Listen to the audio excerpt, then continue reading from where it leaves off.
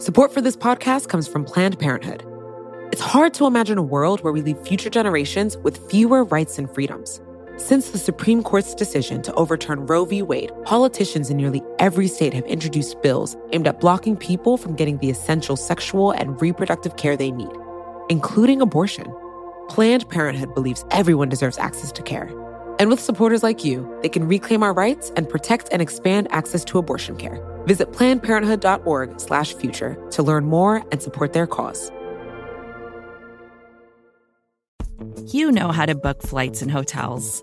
All you're missing is a tool to help you plan that unbelievable travel experience. That's why you need Viator. Book guided tours, excursions, and more in one place. There are over 300,000 travel experiences to choose from, so you can find something for everyone. And Viator offers free cancellation and 24/7 customer support for worry-free travel. Download the Viator app now and use code Viator10 for 10% off your first booking in the app. Find travel experiences for you. Do more with Viator.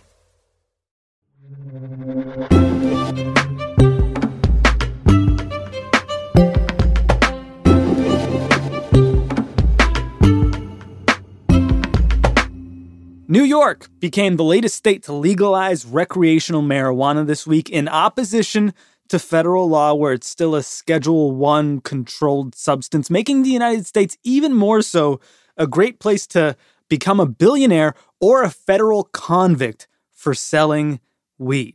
To explain, we reached out to Kyle Yeager. I'm the associate editor of Marijuana Moment. And Kyle, for anyone who doesn't know, what is Marijuana Moment? Marijuana Moment is a cannabis policy wire service. We cover cannabis policy from the local to international level, but our main focus is on state legislatures and Congress. Okay, so it's not like High Times. It is not like High Times, no. We are the wonky cousin, I guess, of High Times. So twice removed.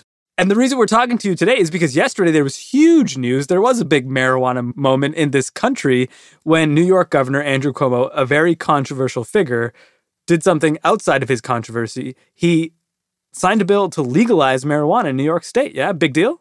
Yeah, a huge deal. Today we are ending a 90-year prohibition. It's hard to overstate. New York is set to become the second biggest marijuana market in the country. We're talking automatic expungements for countless people with prior cannabis convictions on their records. And then just symbolically, New York could boost momentum to legalize regionally in neighboring states, but also federally. I mean, this is the Senate Majority Leader's home state, same with House Judiciary Chairman Nadler. And we're going to talk a lot more about expungement later in the show, but I want to talk a little bit just about legalization for now. What took New York so long? I mean, they're behind South Dakota, which legalized marijuana back in November, right? Yeah. Well, the governor has included proposals to legalize marijuana in his last 3 budget requests. Meanwhile, legislative leaders have been working on their own legislation for almost a decade. And while they fundamentally, agreed that it was time to stop criminalizing people over cannabis, they've butted heads. Until now, negotiations have consistently stalled out over key provisions like, should adults be able to grow plants for personal use? How should tax revenue be appropriated? What should the licensing structure look like? The rules around impaired driving were also a major point of contention up until, the very end in this round. But, they resolved those issues, I think, in no small part because Democrats had more leverage with a supermajority in both chambers this session and because the governor didn't want to be seen as having failed to make good on his pledge to legalize for another year. And where does that put us now as a country, the United States? How much of this country has legalized recreational marijuana? That would be 16 states now, plus D.C. And then, put another way, that's 40% of the American population live in a state with adult use legalization on the books. Well, South Dakota voters said yes on both Amendment A and Initiated Measure 26. This legalizes medical and recreational marijuana. And I should mention, while South Dakota voters did elect to legalize adult use marijuana in the November 2020 election, a state judge ruled in February that the initiative was unconstitutional because it violated what's known as a single subject rule for amendments, which is kind of wonky, but basically because the measure tackled legalization comprehensively, it dealt with licensing, taxes, penalties, etc. The court said it needed to be handled through the constitutional convention process instead of as a simple amendment. So, but advocates are planning to appeal that ruling with the state Supreme Court. So we'll see what happens. Okay, so a bit of an exception in South Dakota. I apologize. Yeah, so a little bit of an exception for South Dakota, but I will also mention that there are moves in other states still this year. We're going to see more states legalize in all likelihood. Virginia is probably next. The legislature put a legalization bill on his desk. He just proposed some amendments, including to push up the timeline to allow for lawful possession and home cultivation. So the legislature is going to take those up and give final passage. I think it's on April 7th. Yesterday, New Mexico lawmakers held floor votes on a legalization bill and a separate expungements proposal that cleared committee in a special session convened by the governor. Rhode Island lawmakers are advancing legalization proposals, including one that's from the governor. And I would say also in Connecticut and Minnesota, I mean, there's legalization bills moving all across the country. Oh, last one, Delaware. In Delaware, a legalization bill passed its first committee last week. And those are just the recreational states. We haven't even started on medicinal marijuana. How much of it's legal in that case? Yeah, gosh, I mean, the vast majority, advocates have different definitions for what they would define as an effective medical cannabis program. Some states just allow limited CBD. Others are more comprehensive in how they approach medical cannabis. If you look at it in a more liberal way, it's like there are only like 2 states left without some form of medical cannabis. Which 2 are those? That would be Idaho and Nebraska. What's up with Idaho and Nebraska? No sympathy for medicinal marijuana? Oh, I wouldn't say that. Nebraska lawmakers in particular, I mean, there's a duo, Senators Wishart and Moorfeld, who have just been really leading the charge. Lincoln State Senator Anna Wishart introduced LB 474 to legalize medical marijuana. But, these are Republican-controlled legislatures. They have historically resisted reform, but I mean, in both of those states, there has been action this session to enact reform. In Nebraska, those senators that I just mentioned are moving to put adult use legalization on the ballot, for example. I mean, you mentioned Republicans and Democrats and whatnot, but this doesn't feel like an issue that's sort of split among party lines even anymore. I mean, the former president didn't pursue violations of federal marijuana law too tough. And John Boehner, the former Speaker of the House, who's a, banner Republican, is like now involved in the marijuana industry, right? Congress over the last couple of years has pretty much stopped any real enforcement. But federally funded institutions cannot touch this, can't do research. Most every university takes federal funds. They don't get anywhere close to it. You got the banking system that is scared to death to take this money, so there's a lot of cash rolling around. And so it's time for the federal government to take another look at this. And I think descheduling this drug, allowing for the research, would be very helpful to the American people. Yeah, I mean, if you're looking at polling, I mean, this is a bipartisan issue now, especially medical cannabis. I mean, we're talking upwards of 80% support, including a strong majority of Republicans. It's just when you enter state legislatures or you enter Congress, for some reason, there's this disconnect between the will of voters and their elected officials. So, I mean, you're right that this is a bipartisan issue now. It's just taking a little more time to trickle into legislation. How big is this industry right now in this country, and how fast is it growing? It's enormous and growing, especially with the addition of New York. Sometimes you need to stop worrying and take a deep breath. Sometimes you need cannabis. Introducing Brightside, high-quality cannabis delivered right to your door. Brightside offers an extensive menu of strains and products to meet your needs. Choose the experience you want, and we'll send you the dankest herb, the real sticky icky. It's a $1 billion a year industry in Colorado alone, and it contributes hundreds of millions of dollars in tax revenue annually. In New York, there are projections that the cannabis industry is going to be worth $4.2 billion within 5 years of implementation. $4.2 billion. That's right. And it's just going to continue to grow from there. That's been the trend in other states that have legalized. I mean, what's remarkable, I think, especially amid the pandemic, is that if you look at data from Oregon and from Illinois, at a time where businesses have been shuttering, where people have been cash-strapped, you're seeing month-over-month record-breaking sales. Last year, legal sales in the U.S. hit a record of almost $18 billion. In 5 years, experts believe it'll total $50 billion. Why do you think that is, Kyle? It's almost as if people really like marijuana. I think that's what it comes down to. People really like cannabis. And I think this pandemic has just really exacerbated some of the anxieties that people have and people, seek out cannabis for. And also the fact that we're all stuck at home. What are you going to do after your Zoom calls? Hey, I know you don't smoke weed. I know this. But I'm going to get you high today. Because it's Friday, you ain't got no job, and you ain't got shit to do. It seems so innocuous. I'm going to eat a little gummy and fall asleep in 16 states where this is now recreationally legal, or even, smoke some weed for my chronic pain, which might be legal in as much as 48 states. And yet, important to remember through all of this, that marijuana consumption is still by and large completely illegal at the federal level, right? That's correct. Where does the Biden administration stand on this issue?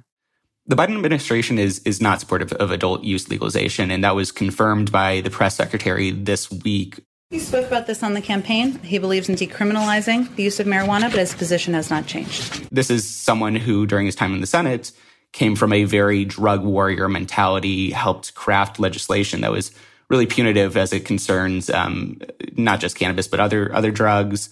But, that said, he's evolved to an extent. He does support medical cannabis legalization. He is in favor of expunging prior records, decriminalizing marijuana federally, letting states set their own policy. But when it comes to recreational legalization, it's going to be really, really interesting to see what happens when legislation is introduced and potentially sent to his desk, because Senate Majority Leader Chuck Schumer is working on that. He said the bill is going to be released shortly. Same on the House side, the MORE Act from Chairman Nadler. He said that he will be reintroducing it this session as well. And Biden caught a little bit of heat for preventing people who had prior marijuana arrests or convictions on their records from working in the White House. Is that true? Yeah. So this was a Daily Beast report about dozens of staffers who had been either fired or otherwise penalized, whether it's a suspension or placed in a remote work program, for admitting to prior cannabis use as part of their background check process. The White House has clarified that, they say only 5 people were fired because of how they answered these questions. The press secretary later clarified that these were not for infrequent use or from use that was years ago. But, while she was quick to say that the administration has a more lax policy compared to past administrations, she also said Biden would not unilaterally change the White House's employment policy with respect to cannabis until marijuana is federally legalized.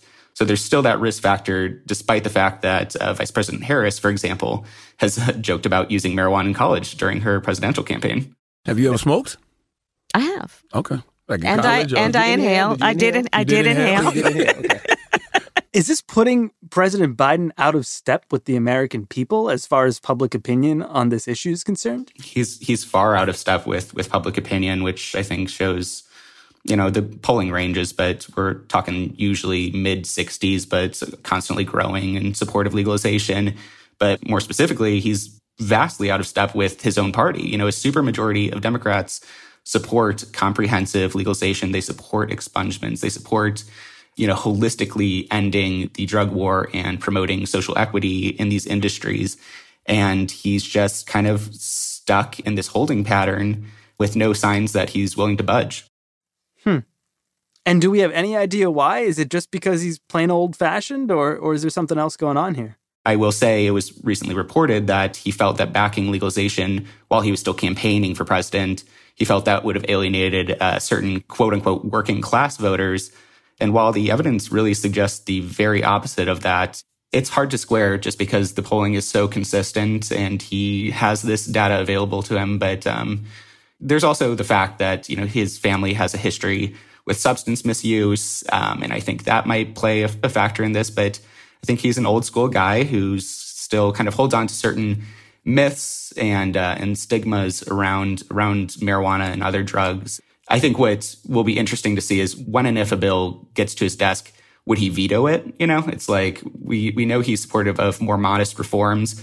He's recognized the harms of criminalization, but is his opposition to adult use so strong that he would actually reject legislation, that's presented to him to finally end federal prohibition? And until that day, we're just stuck in this sort of patchwork of recreational legalization, medicinal legalization, and the illegality of marijuana by and large at the federal level. Yeah, exactly.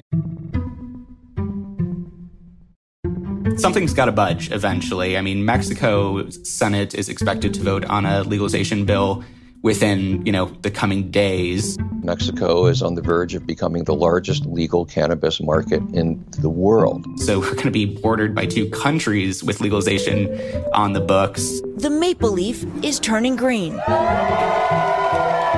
Canada, our neighbor to the north, becomes one of two countries in the world to legalize marijuana for recreational use. In the interim here, one positive piece of news for advocates is that Attorney General Garland had said repeatedly during his confirmation proceedings that he does not think it a wise use of Justice Department resources to prosecute people for acting in compliance with state marijuana laws. We can focus our attention on violent crimes and other crimes that put great danger in our society and not allocate our resources to something like marijuana possession. Under the Obama administration, there was the Cole Memo, which laid out guidance to federal prosecutors that generally deprioritize that kind of low-level enforcement. The new Attorney General seems to be following suit, and so I don't expect any kind of crackdown, but you're right. This patchwork is going to persist until federal law changes.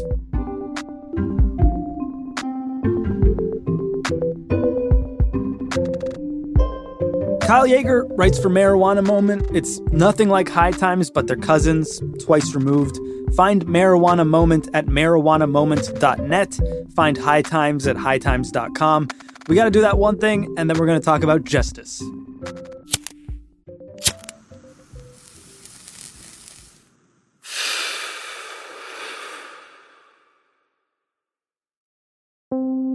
Support for Jay Explained comes from FX's The Veil, starring Elizabeth Moss. If you like spy thrillers or indeed Elizabeth Moss, then you might want to check out FX's The Veil. It's an international spy thriller that follows two women as they play a deadly game of truth and lies on the road from Istanbul to Paris and London. Oh, I'll go. One woman has a secret, same here, and the other has a mission to reveal it before thousands of lives are lost. FX's The Veil, now streaming only on Hulu.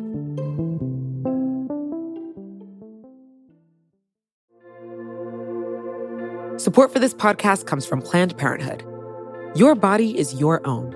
That's why Planned Parenthood is committed to ensuring that everyone has the information and resources they need to make their own decisions about their bodies, including abortion care. Today, lawmakers who oppose abortion are challenging Planned Parenthood. Affordable, high-quality basic health care for more than 2 million people is at stake. Planned Parenthood believes that health care is a basic human right. That's why they fight every day to push for common-sense policies that protect our right to control our own bodies. They also work tirelessly to oppose the onslaught of new policies aimed at interfering with personal decisions best left to patients and their doctors. They won't give up, and they won't back down. You can join Planned Parenthood in the fight to help make sure that the next generation can decide their own futures. The organization needs your support now more than ever. With supporters like you, they can reclaim our rights and protect and expand access to abortion care. Visit PlannedParenthood.org/future to learn more and support their cause.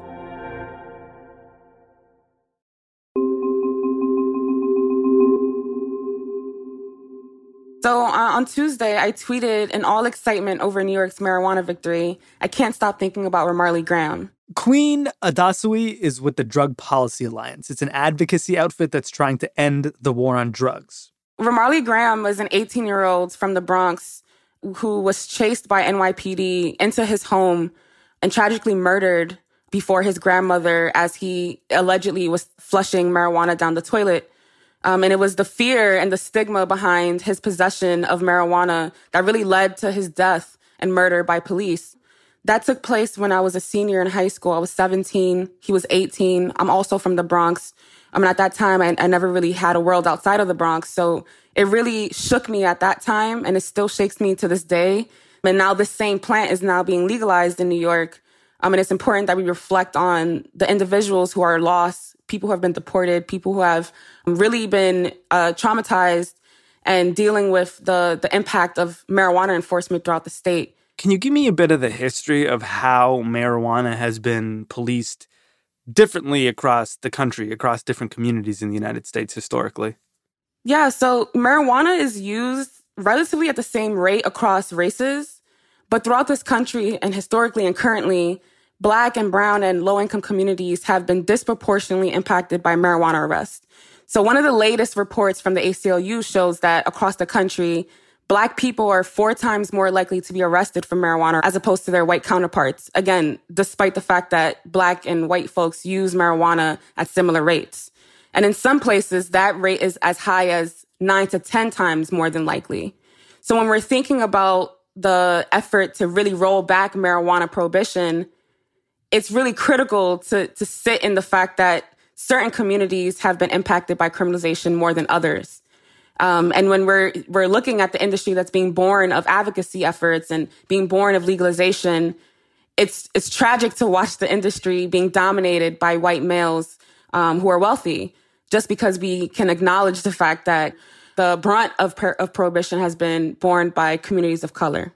How are states making justice a part of the picture? States are more and more paying attention to racial justice and paying attention to justice reform. So we're not seeing things happen like in Colorado, where when legalization happened, people who had criminal records around marijuana or other drug offenses were being shut out from the industry. Colorado's effort to legalize marijuana happened during a time where legalization efforts were not necessarily grounded in racial justice and justice reform, and folks were not having the same kind of robust conversation about expungement, resentencing, home grow.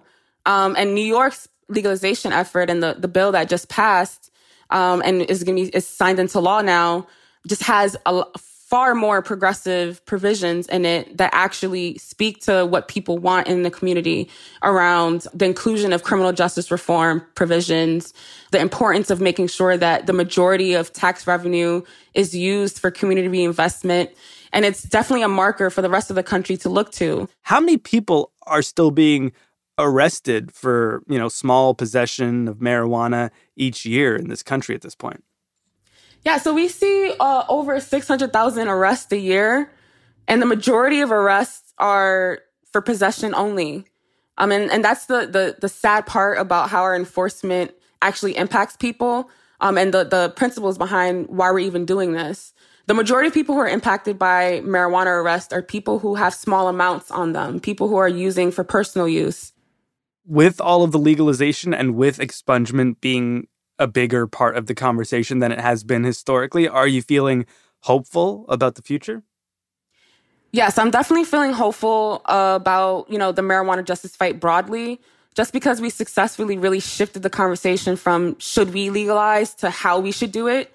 I mean, we made history last year in 2020 with the passage of the MORE Act. For the first time, a chamber of Congress actually voted positively to end criminalization on the federal level through this racial justice and economic justice lens.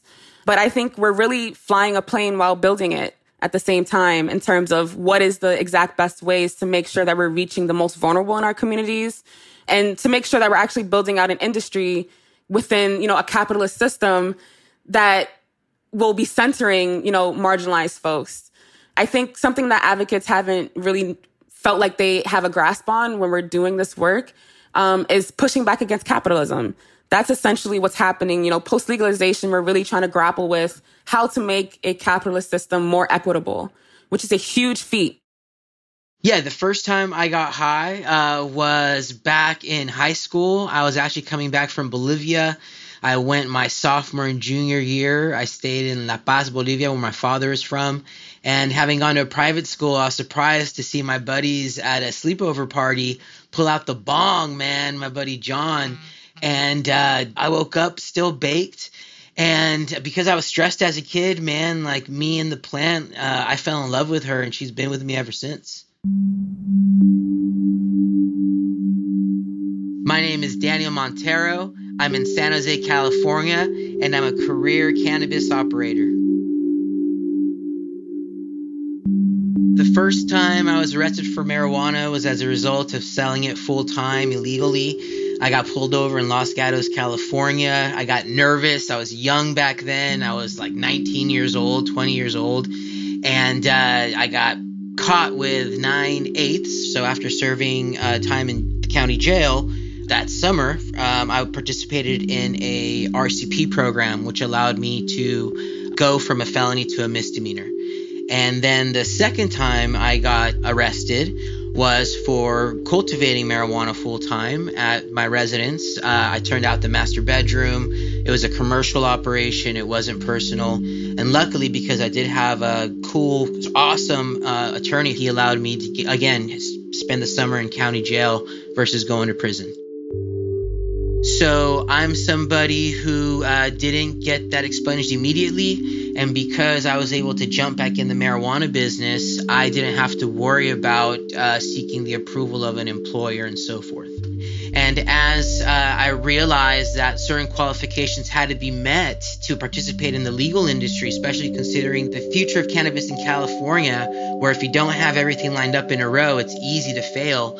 It is at that point in 2017, 7 years later, that I engaged with San Jose State University expungement program. The expungement process took about 9 months or so, about a year. I'm grateful for San Jose State University because I didn't have to do it on my own. They literally held me by the hand.